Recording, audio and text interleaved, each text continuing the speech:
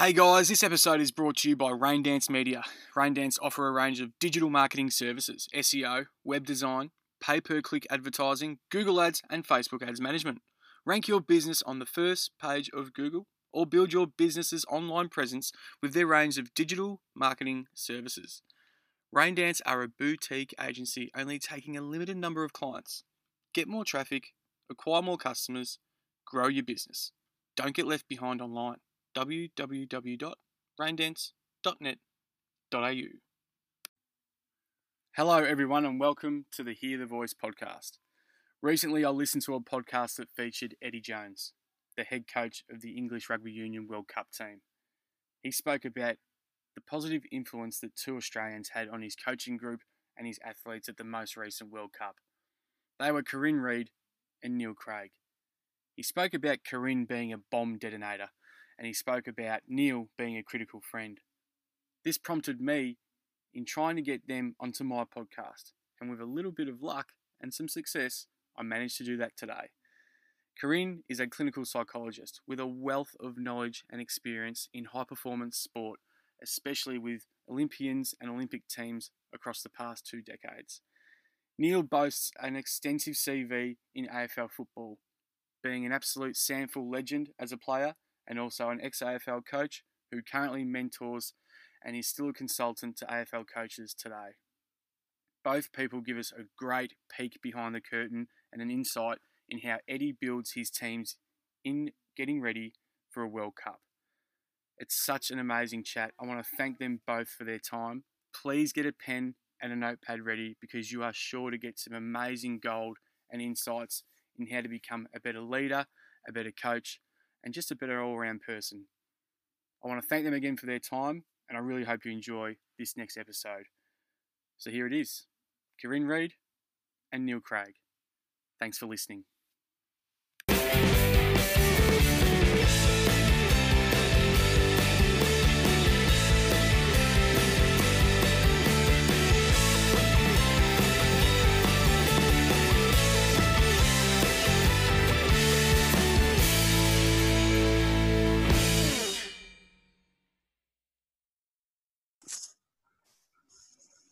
Corinne Reid and Neil Craig, welcome to Hear the Voice, guys.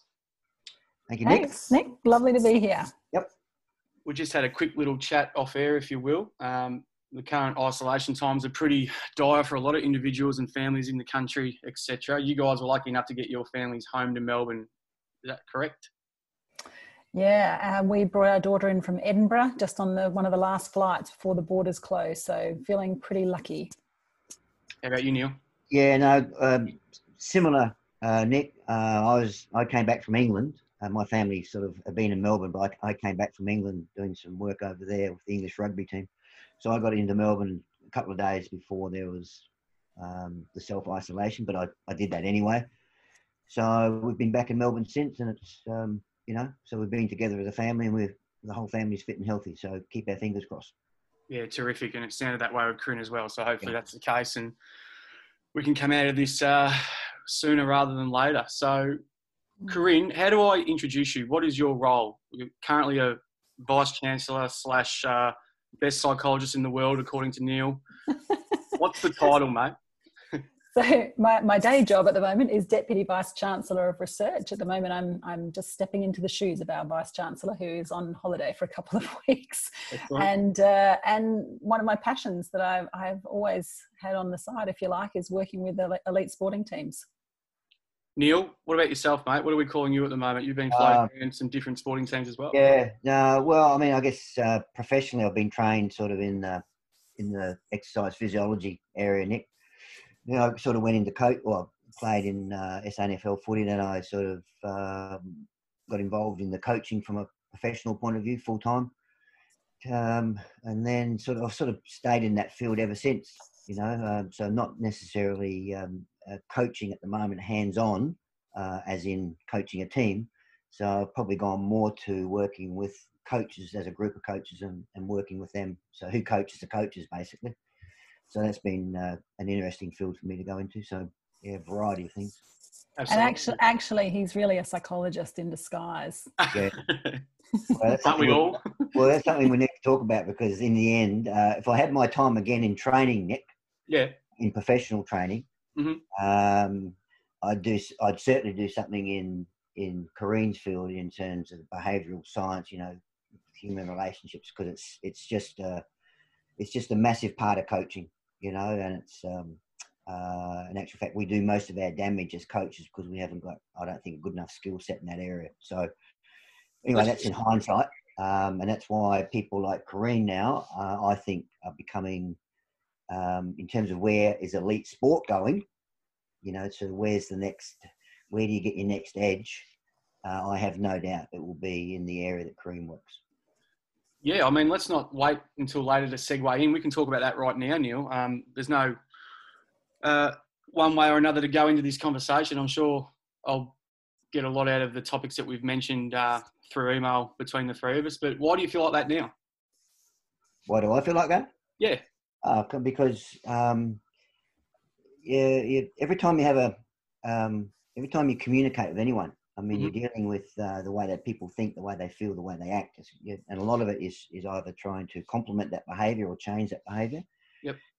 Whether it be coaching a skill, whether it be developing a relationship, whether it be conflict within the playing group or coaching group. So it's all about the way people think in relationships.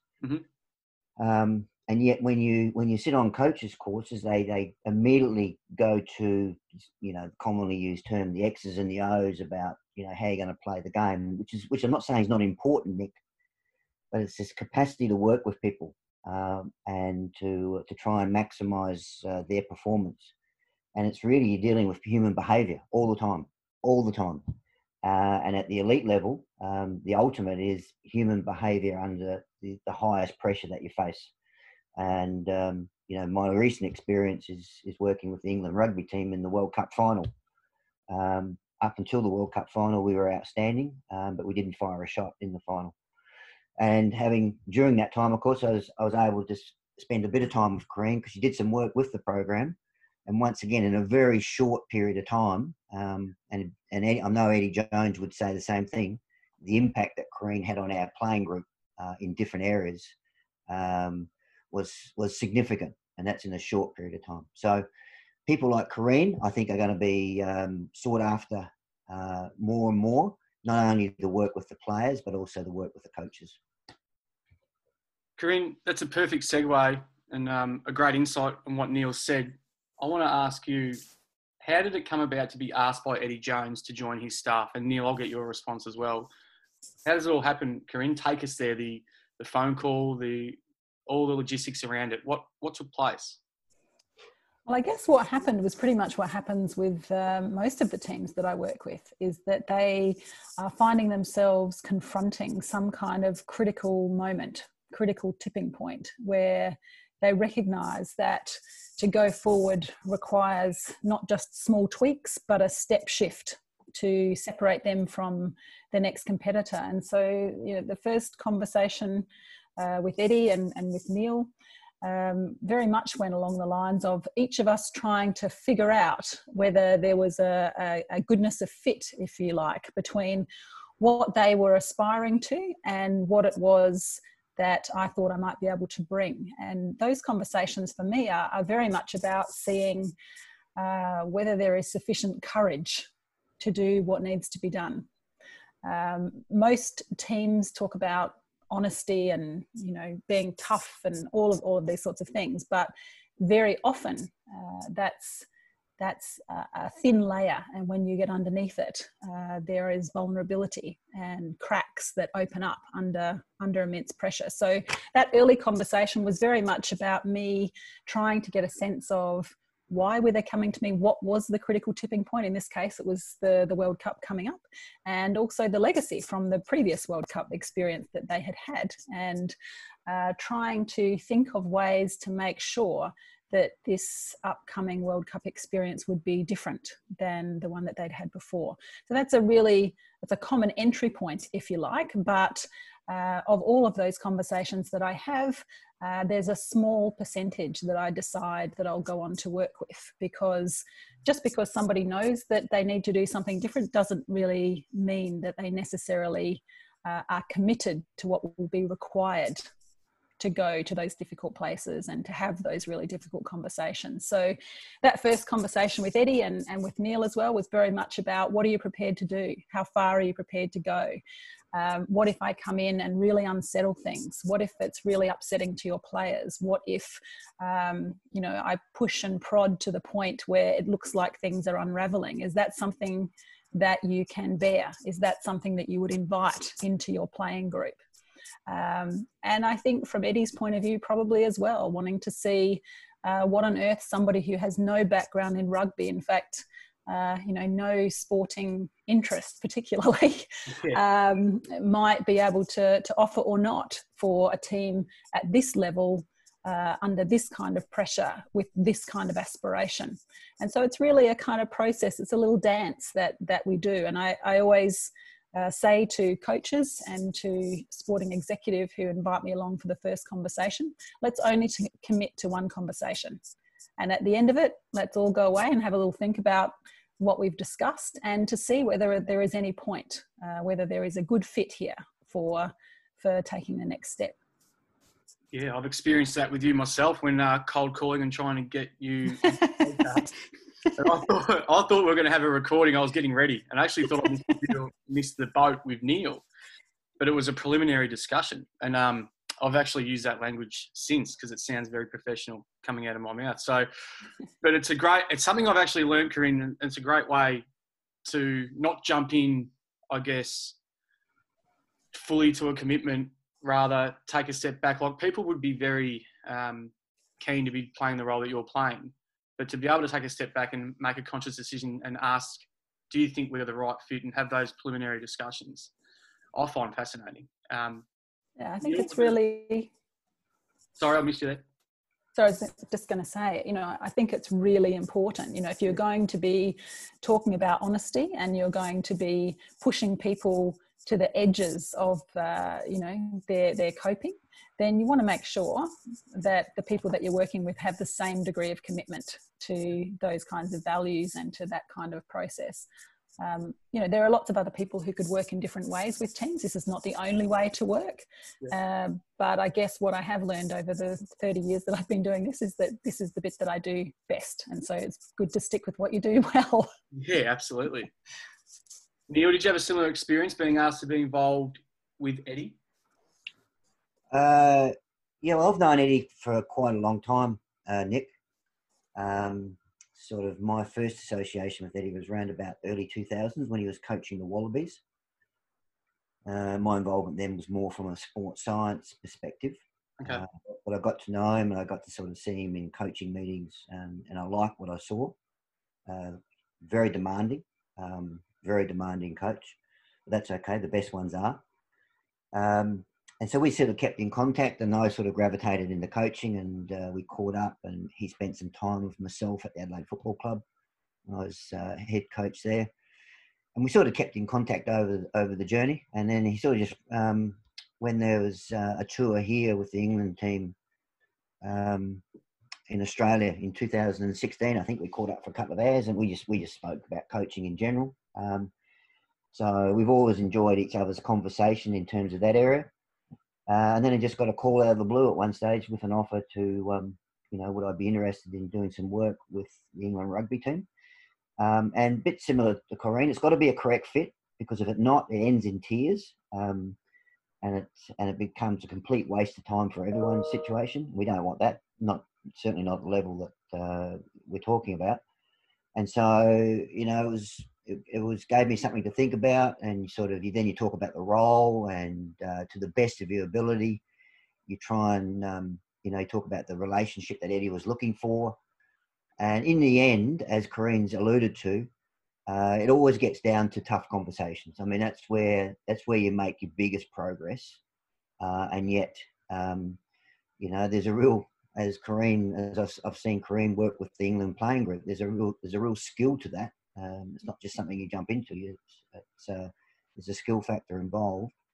but unless you're up for them, you're going to miss the key points that actually affect performance. So once those conversations were had, it was decided to let's go and let's do this for the next 3 years. So it's been fantastic for me, unbelievable in terms of an experience and a professional development point of view. It's been I couldn't have wished for anything better. Yeah, I bet it has. This is a question for you both. It's an interesting one I've been sitting on. What is the process you take when entering this high-performance environment? From the phone call to the preliminary discussions that you spoke about, Corinne, you two, Neil, that you just touched on, making sure it's the right fit, as you said. Take us through the process now, getting on the plane, getting over to, I assume, England or the other side of the world. What's the processes that you're both taking in the roles that you've been asked to do, and maybe even touch on the roles that Eddie wanted you to touch on and take control of when you get over there? I don't know. You want me to go first, Corinne, or you? Yeah, you can kick off now.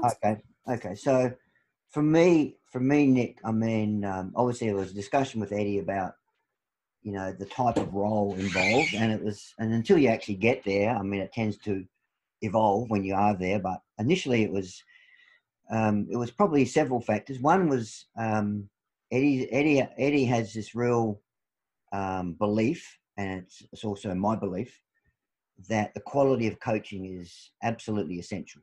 And so, there's this concept of who coaches the coaches, if you like.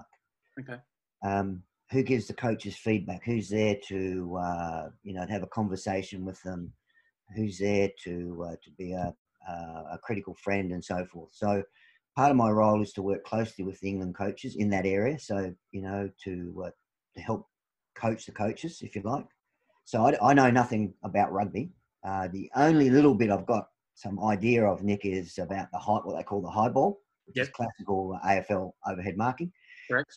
I do a little bit of coaching in that area, but in terms of any technical coaching, I don't do any work in that area at all because I'd be out of my depth.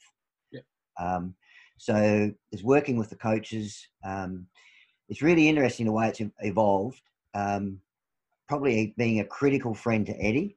And what I mean by that is he's looking for, and this is classical of Eddie. This is why he's an elite coach.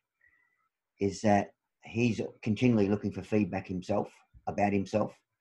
And when you sit in the chair of head coach or senior coach, sometimes that's the hardest time to get feedback. So he was looking for someone to basically just tell him the way it is. And that can involve my observations of his coaching or dealing with staff members or players, and providing that feedback to him. It can be just as a listener, just sitting there and listening. It can be sharing the workload of a senior coach, if you like, because it's a huge workload. It can be lonely in those spots. So once again, just to have someone around who has an empathy with what the job involves as a senior coach, and it's completely different to an assistant coach. So I've actually think it's been quite a therapeutic aspect for Eddie to have. We would meet every morning from 7 till 7:30, and a whole range of different discussions. And sometimes it was about he wasn't happy with my performance, and so that conversation, as Corinne's alluded to, that's that conversation had to be had, and it would be could be a range of different conversations. So there's a bit of a hands-on coaching element. There's working with the coaches. There's maybe being a critical friend to the head coach.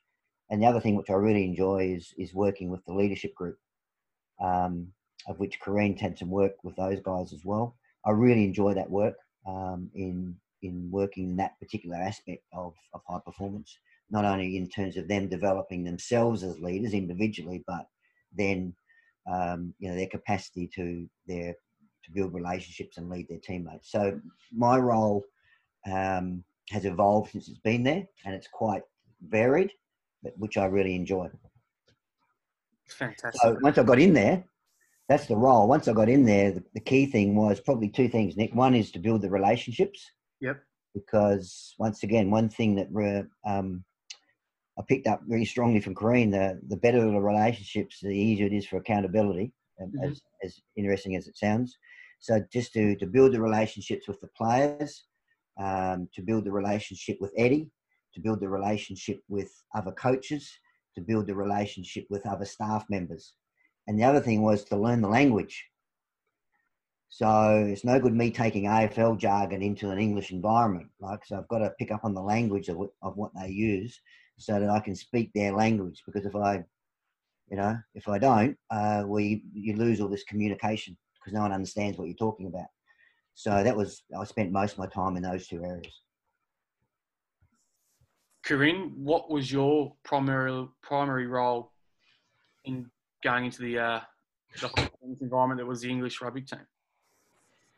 Again, with all of the teams that I work with, really as a team consultant, the primary aim is to start with, I guess, the core staffing group, and in the head coach in most cases. It's really important to develop a strong sense of allyship there, that they feel as though you'll be a trusted and honest voice that can provide some feedback to them about what you see, about opportunities that you see, about which aspects of their style are helpful in unlocking the potential of their individual players. And again, as a clinical psychologist, my primary focus is very much about being able to understand the drives, the motivations of each individual person, and they'll be different. They'll be different according to the background that you bring with you, your age, how long you've been in the game, how confident you are about your place in the team. It's also about working with coaching staff to understand or to profile them, to look at their style, about the way that they cope under pressure. So we do a lot of work around stress signatures. What happens to you?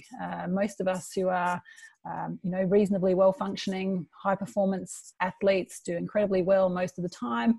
As we've all seen in various different sporting fields, you put people under an enormously high-pressure situation, and even the best athlete can fall to bits. A team full of amazing individuals can start operating as individuals rather than as a collective. So the impact of pressure, those sorts of stress signatures, is a key part of the mapping work that I do at the beginning, is to watch. And again, I don't need to understand the game. I guess my focus is very much, when I watch a field of play, is to look at the confluence in activity and action and the choices that people make, how they relate to one another, what they do when there is a disappointing decision on the field, what they do when they're sitting on the side waiting to go on, what they do afterwards in the change rooms, how they support one another or don't, the tell signs that they give away about how they're coping. So that kind of mapping work goes on at the beginning in close relationship with the head coach and the head support staff. And I guess there is an opportunity then from the individual player level through to the leadership group level, through to the sports science staff level, and through to the executive level, to say the best shot that this team will have is if that entire ecosystem is in sync. And that's really rare to find that. And it's even more rare to have people understand what it takes to keep that as a healthy ecosystem. That takes a lot of work and attention to those relationships that Neil was talking about. So a lot of my work is observing that, is noticing where the good points of contact are, or the points of potential that aren't yet fully developed.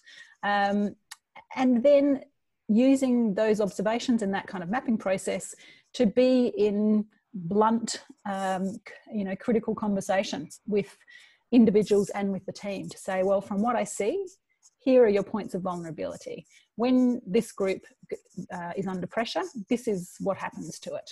And using that as a kind of springboard for conversations. And those conversations can go in lots of different directions. In the case of rugby, it was fantastic to have somebody like Neil involved, because he could be my strong support in conveying some of these ideas and observations to the playing group. So Neil has a much closer, longer standing relationship with the playing group as well as with the coaching staff.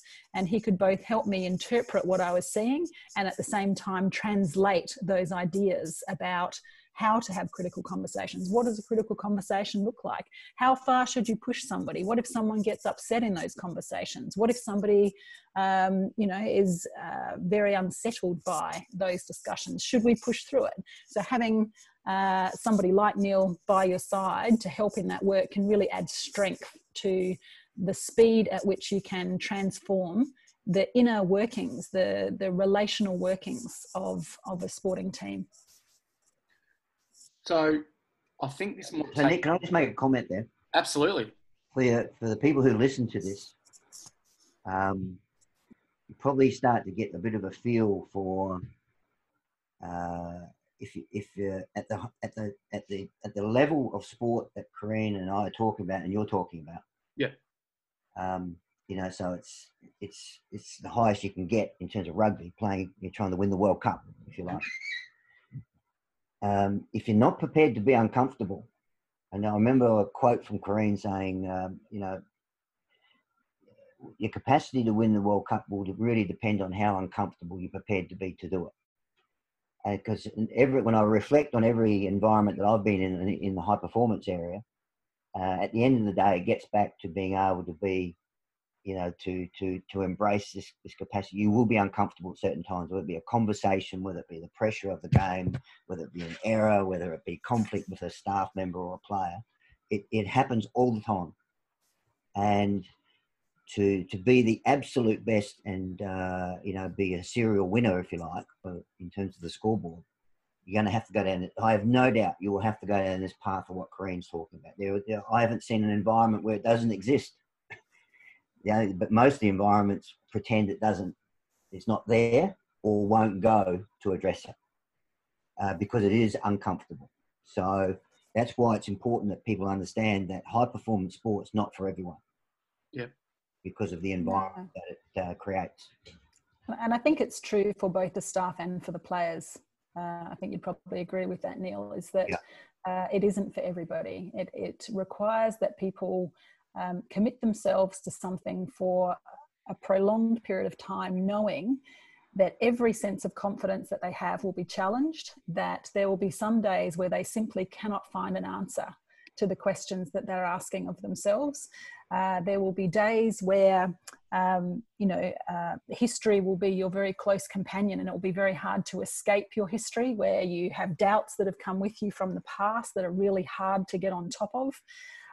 So it's an unraveling experience. It goes to your deepest concerns and anxieties, and people have to be prepared to both recognize that, sit with that, get used to being that kind of uncomfortable, and also to being in circumstances where there is no roadmap.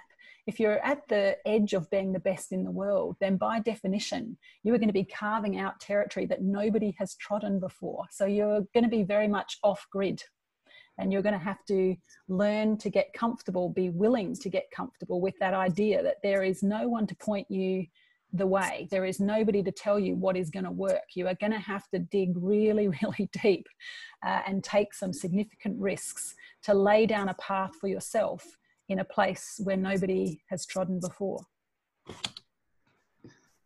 I think this is going to segue into a really interesting piece, and I think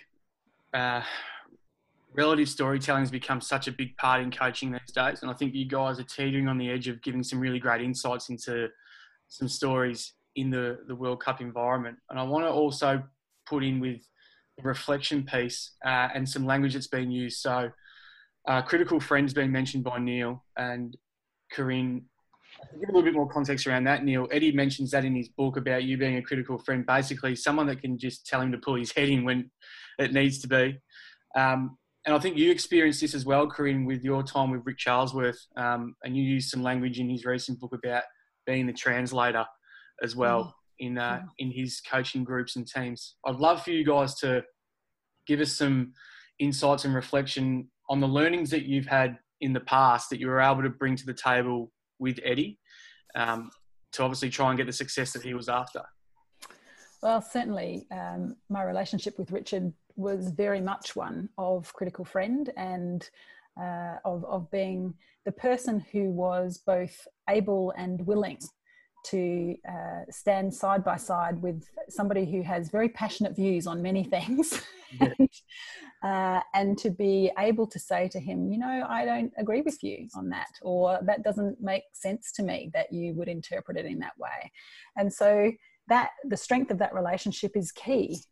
And having a coach who is willing to invite you into that space. I think Neil talked about that before, you know, that the coach has to be the one to invite you in. You can't force yourself into that role. You have to be working with a coach who is already by definition quite exceptional. They've become the coach of one of the best teams in the world. So they, you know, they're within their rights, if you like, to think that they've got some pretty good answers to things. And yet, I think what for me marks out the most remarkable coaches is that they understand that it's continuous improvement, that even though they're great, if they keep doing what they're doing for another few years, it won't be as great. You know, that there is a developmental process that goes on in any team where people have to keep changing and adapting and thinking of something new, responding again, pushing that boundary, going off grid. What was once off grid becomes business normal for teams after a while. And so coaches also have to have that mindset that where they want to keep pressing those boundaries and to invite somebody into that relationship who can say, I know that you've been doing it this way for a long time, but when I watch it, you know, it looks tired, or it doesn't seem to be achieving what you're wanting to achieve anymore. So one of the early conversations I remember having with Richard was having watched him in a number of meetings with his playing group. And he's very passionate. He speaks a lot. He's got a lot to say. When he speaks, people listen because, he's right there, right in your face, and, very, very passionate about it. And after watching that and recognizing that, in fact, what happened when he did that was the opposite of his intention. His intention was that he would be sharing his passion with people and that they would engage in this conversation with him, and it would be very motivating. And one of the things that I noticed was it actually closed people down. They were a bit terrified of it. Like they were a bit in awe, that if he said something, it must be right. Or, how can I possibly say something that disagrees with that? And so you would just notice the room go quiet. And so in that critical friend role, I was able to say to him, Richard, when you're in the room, you close down the space. You don't mean to, but everybody is in awe of you. And so it's tough for them to step up and be part of that conversation. So we came to an agreement that he would still have an opportunity to have his say, but he would say it right at the end of the meeting. And that one simple piece of feedback, I think he would say, was pretty transformative for him in being able to create a space where his players would then step up and mature and find a voice and, develop their own critical thinking about their own play and the play of the team. And he would hold his peace until the very end to make sure that he didn't close that conversation down. So being that critical friend, having that translational role where you say, what your intention is not what I see happening. Okay. Yeah. Neil, what's your experience around this piece? It's really, just listening to Corinne talk then, it took me back to a coaching meeting that I sat in fairly early in the piece, Nick, with Eddie and the other English coaches. Yep. Eddie is he's restless all the time because of this continual improvement and how can we do things better and keep things fresh and new ideas. It's a real strength in one area, and he's into it big time. Like he lives that life. You only got to be in the program to see the number of different people that come through the program. Whereas a lot of coaches, they treat it as smoke and mirrors, and you can't come into our program. Whereas he invites anyone in because he's looking for new ways and a better way of doing things and thinking. But he can also be, he's urgent and he wants attention to detail and he wants it done yesterday. And that obviously came across in the coaching meeting. And once again, silence is an interesting thing to look for, because once there's silence, that means people are pulling back and are not feeling that safe. And I remember him saying to me at the end of the meeting, he said, we was just sitting there at the end, just reflecting on the meeting. He said, I don't feel like I'm getting much out of the assistant coaches. And I basically said, no shit. I said, Because if I was an assistant critical coach, friend. yeah, well, and sometimes you just got to cut to the chase, and that's the relationship that you need, Nick, because you can't, you just got to address it. Yeah. And it was more Eddie being the problem than the coaches. Yeah. Just with his manner and his tone of voice and his aggression and so forth. But to his credit, if I now reflect on 3 years ago to the way he operates now in the coaching meeting, now it's more about what Kareem's saying. He'll probably maybe speak last. Yeah. He'll listen, and he'll provide more questions to coaches. He'll tell me more about why you think that way. So once again, here you've got already an elite coach in the world that, because of his curiosity and a want to get better and better and role model that behaviour, he has allowed this cowboy from AFL to come into his environment with a role just to tell him the way it is. Now, in the end, I guess Eddie's got to back my judgment in the assessment of that meeting, for example. But that's because if he doesn't get told that, that behaviour continues. And if that behaviour is not conducive to an elite winning environment, well, you're not going to get what you're after. So that's why what Kareem's talking about is so important. To have that trust, so you can actually have those conversations, because it's about feedback, which is about getting better no matter who you are.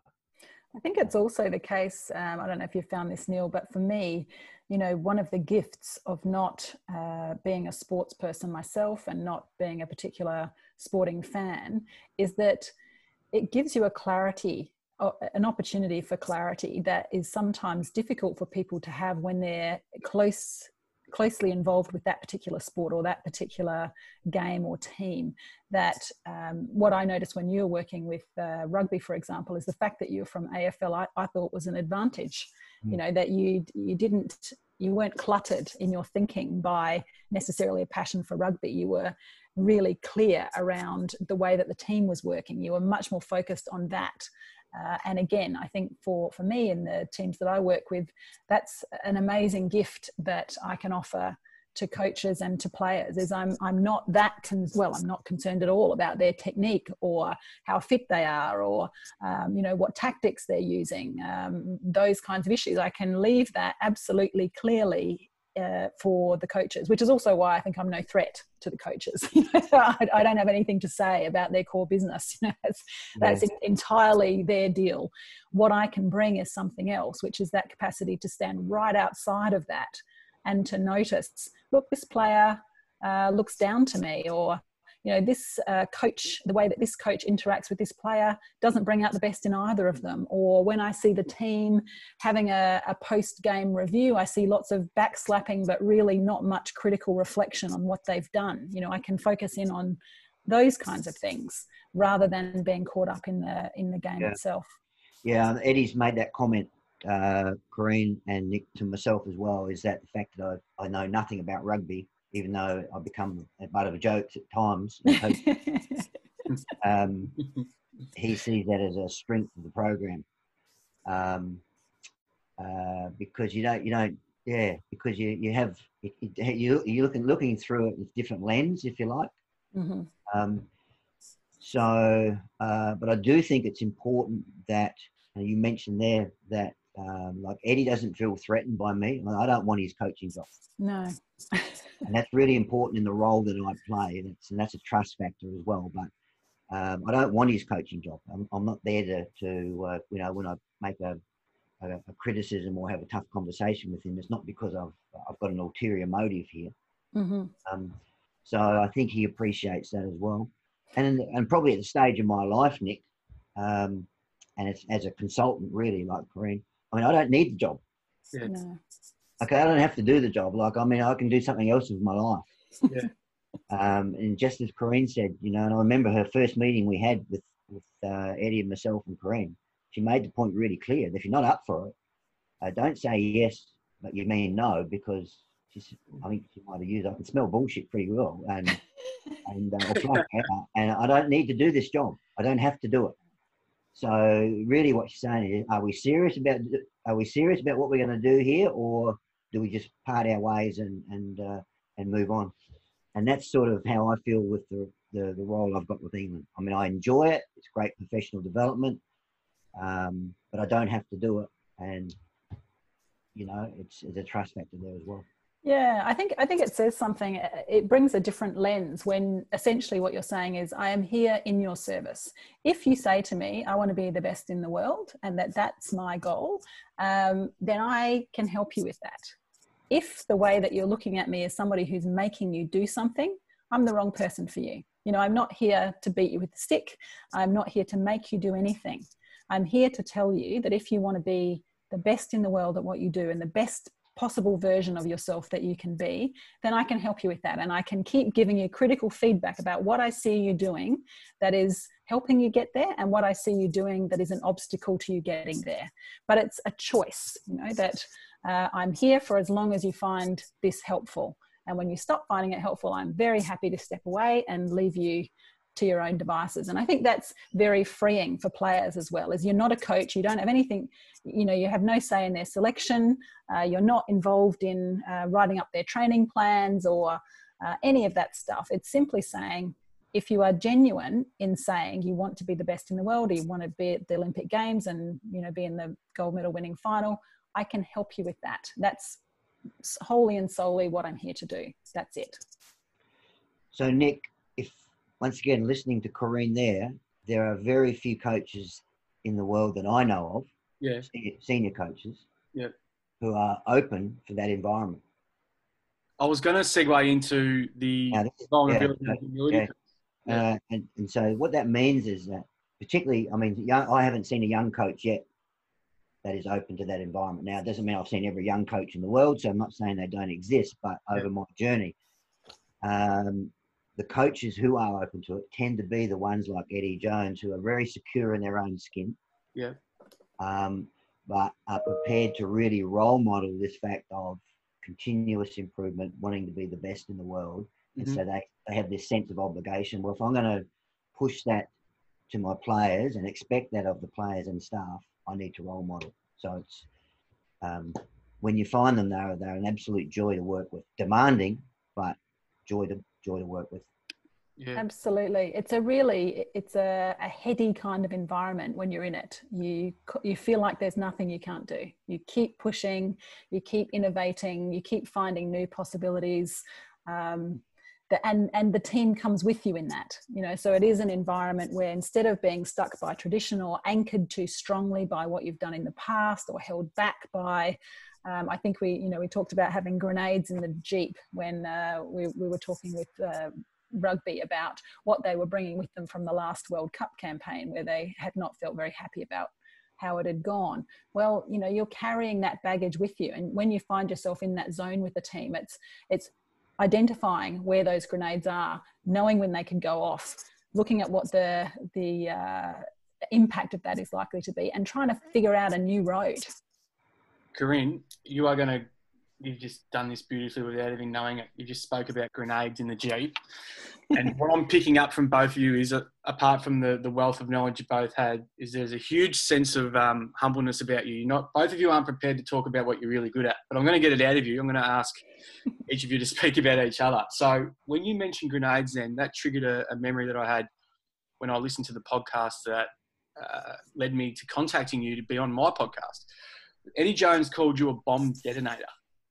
Now, I'm wondering if there's a correlation between the grenades in the Jeep and you detonating these bombs. And I want to pass the question over to Neil and get his story or take on how Corinne detonates these bombs, mate. What have you seen in the way she performs as a psychologist in this space? Well, I mean, I don't want to break confidentiality, and I won't, Nick. Of course. But I mean, I remember vividly one particular meeting I sat in with Corinne and the playing group, and we're really addressing, and probably the grenades that Eddie had spoken about was probably more about the previous World Cup.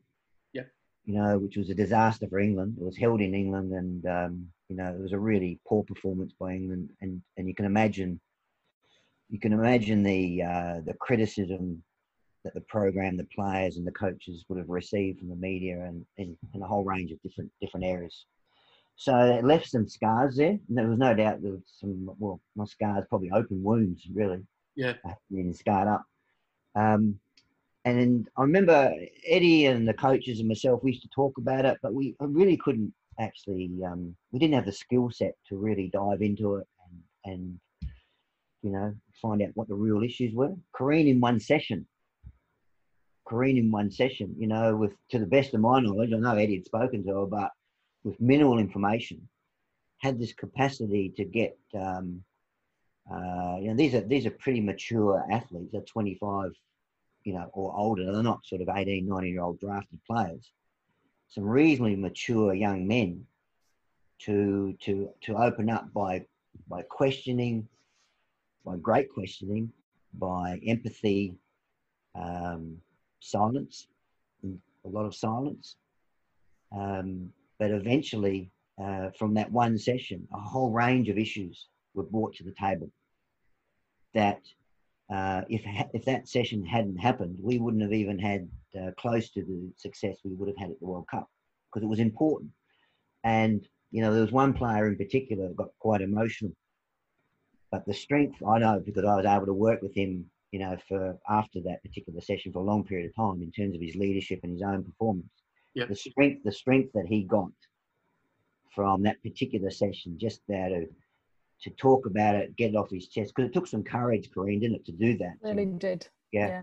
And so he was able to use the courage that he showed in that session to apply it in the rest of his career in terms of his training and game day and other different types of conversations. And so that's a real skill, Nick. Like if I attempted to do it, even if I thought I knew what some of the issues were, I would have stuffed it up. It would have been a disaster. So it's not something that I would, for your listeners, just everyone jumps in to do that. That's a skilled performance, and you've got to have professional people around who've got the skills to do that.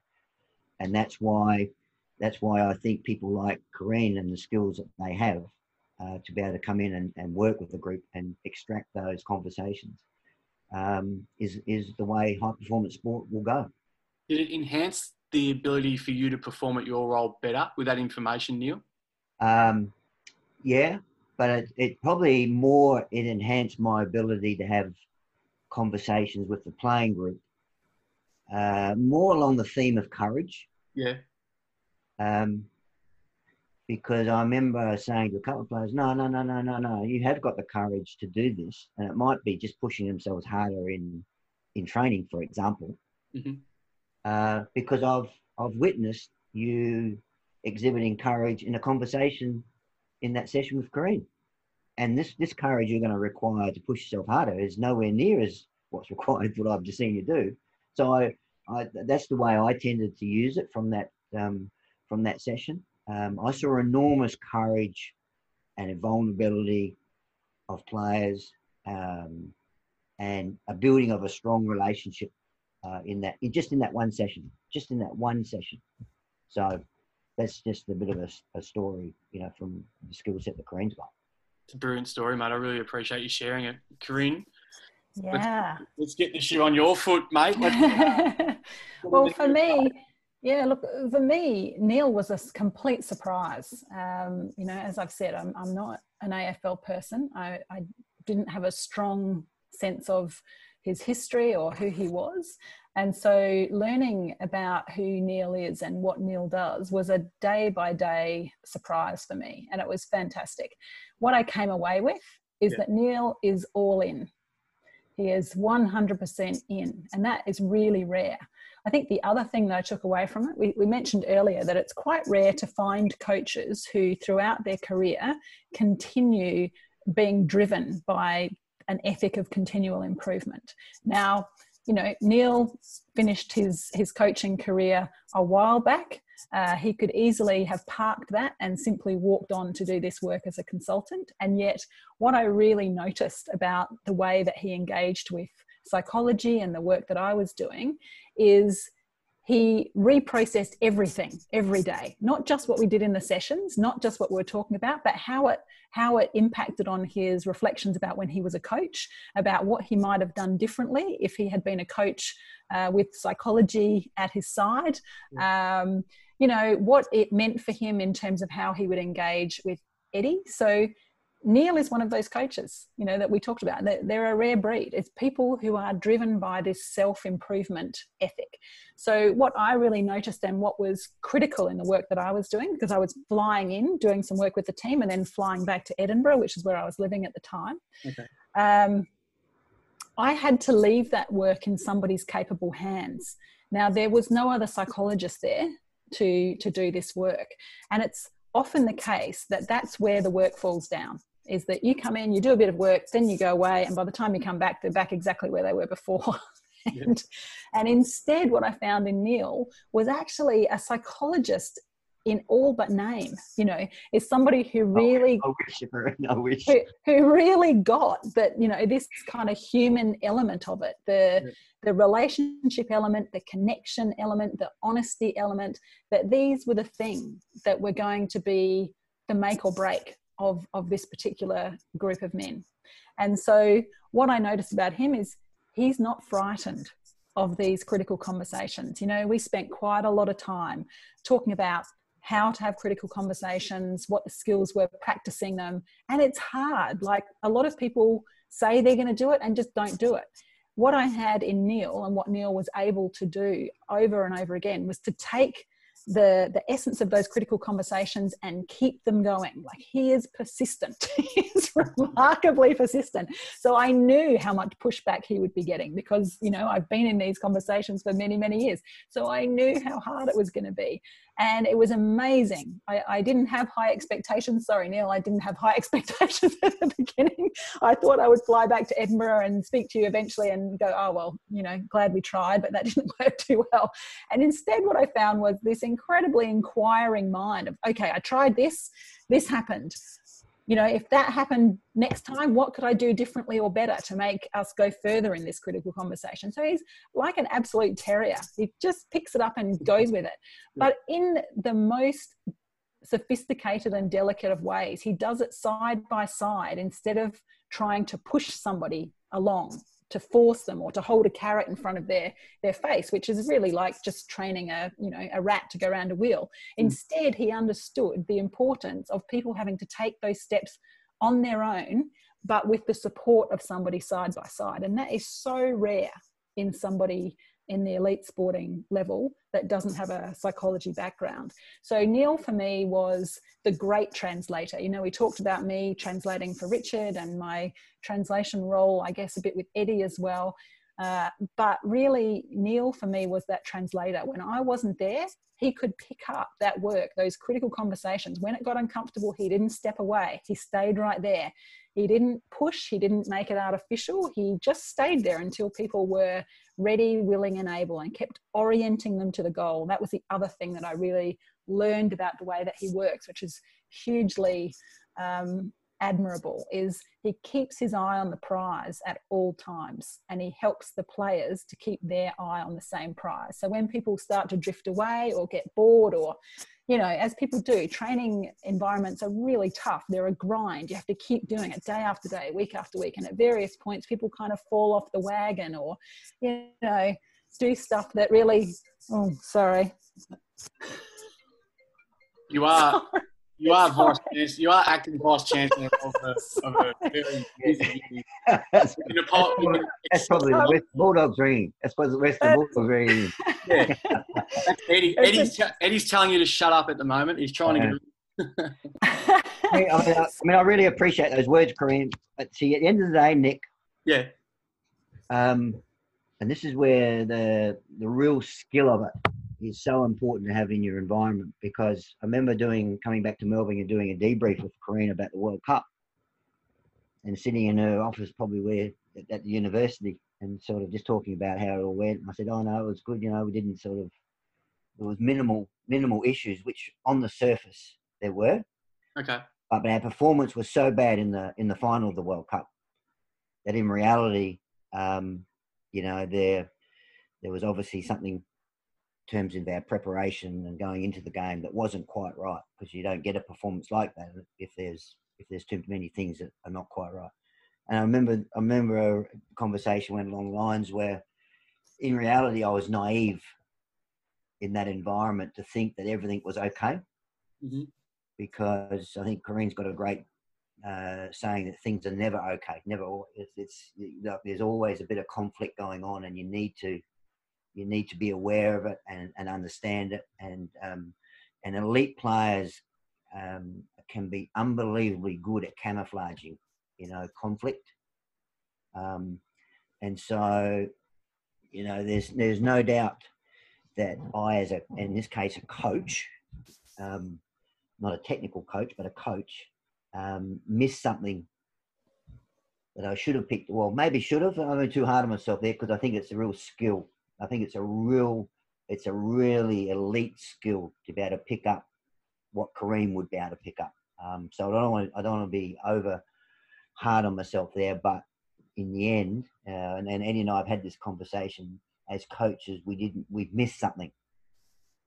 We've missed something as coaches, and our responsibility is either to make sure that people like Kareem are there in some way, or we get better trained ourselves so we don't miss those things, because in reality we've let some of the players of England down by missing something as coaches. Is that a really tight line, Neil? Because if you reflect too hard and go too far the other way, it could be absolutely detrimental. And while you're talking about that, I can't help but think about your old football club. And I don't want to start talking about a camp and all that sort of stuff. But There is room to suggest that, that football club made a grand final. And okay, they missed out on the ultimate prize on the day, but it's not reflective of the success they had during that season. And there's a school of thought that review process was too far over the line. Do you feel that? Yeah. No, I wouldn't fall. Can you be too hard on yourself in these times? Oh yeah, but I'm conscious of that type of debriefing with yourself, because without even quoting, I don't know what figures, but for 95% of the World Cup tournament, Nick, in my rugby mind, which is not, we were the best nation there. But at the end of the day, on the day that really counted, well, first of all, we got to get there, which we did. Yeah. So I'm not suggesting everything with the program we had to undo and whatever. Like, there was the majority of the program of what we did was sensational. Mm-hmm. But at the end, there was something not quite right that we sort of picked up on. Now, I'm not sure what that is, but it wasn't a technical thing. It'll be something that fits in Kareem's domain.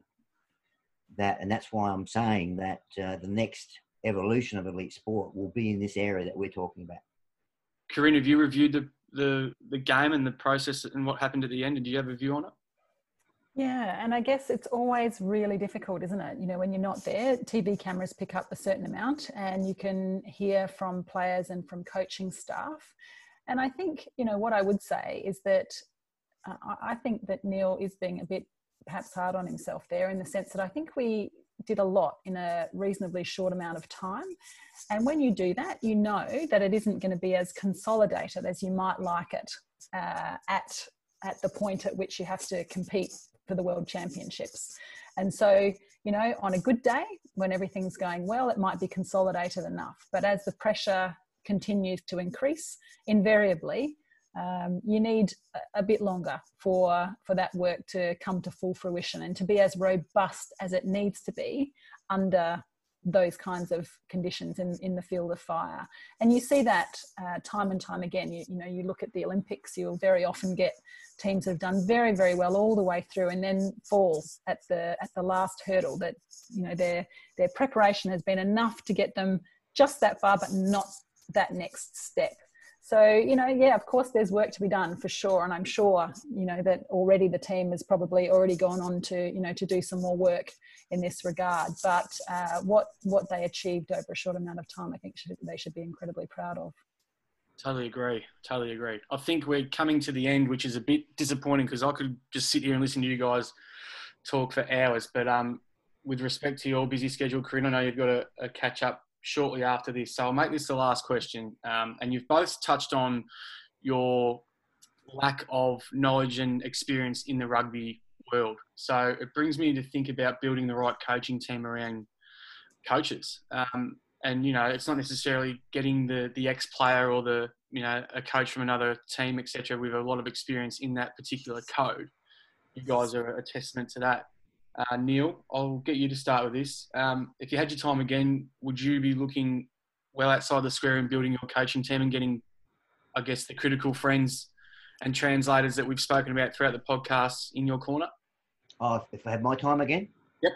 Oh, yeah, no doubt. And I'll talk about from a head coaching point of view of an AFL club, Nick.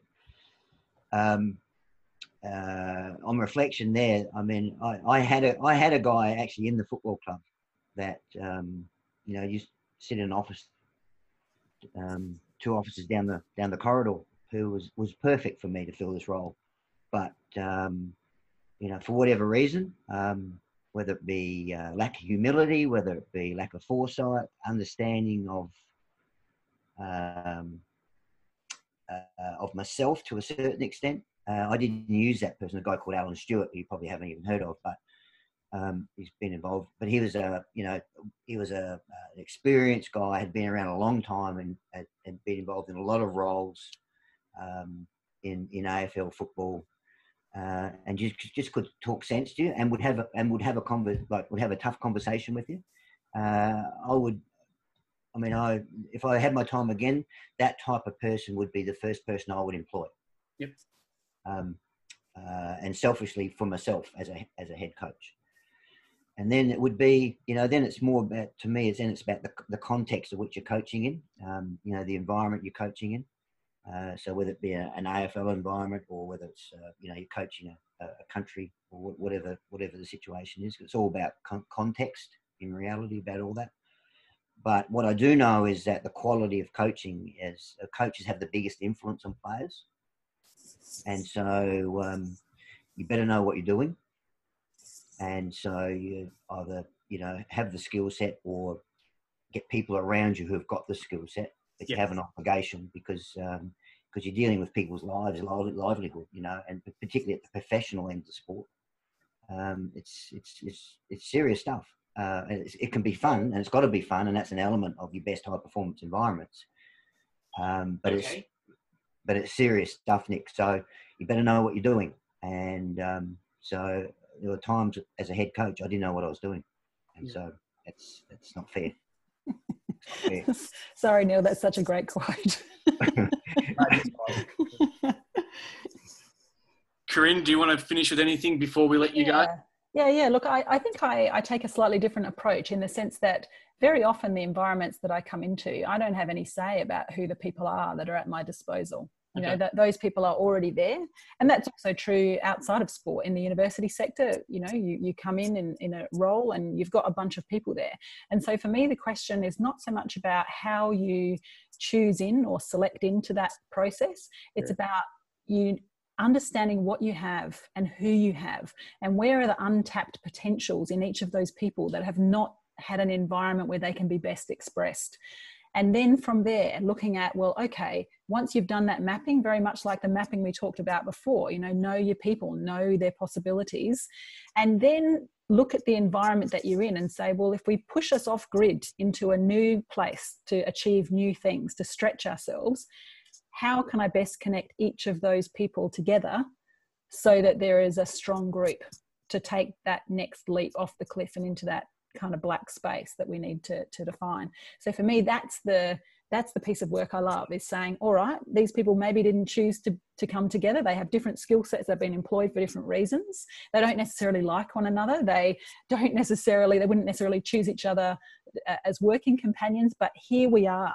So no matter who you have, when you are all committed to this one goal, what can we do to make this the very best group that can be? So for me, that's the joy. It's looking at that fabric. How do you weave a fabric given the unique constellation of people you have in the unique environment in which you find yourself with the unique task that you are setting yourselves for the future? And when you get that right, that's bliss. That's fantastic to watch. What a way to finish. You've done this stuff before, I think. Neil, I want to thank you so much for your time, mate. It's been great listening to your insights and your storytelling and views on coaching and sport. It's been awesome, mate. No worries, Nick. Pleasure. And Corinne, likewise, it's been a joy.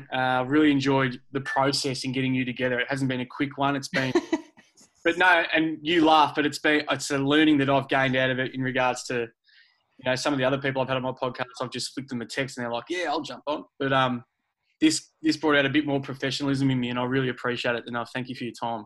Well, we've all grown then. Thanks, Nick. And it was lovely to see you again, Neil. And when the lockdown's over, let's catch up. I look forward to that. Good on you, Green. Thanks. Take care, everyone. Bye. Bye-bye. Thanks, Nick. Go on you, mate. Nick.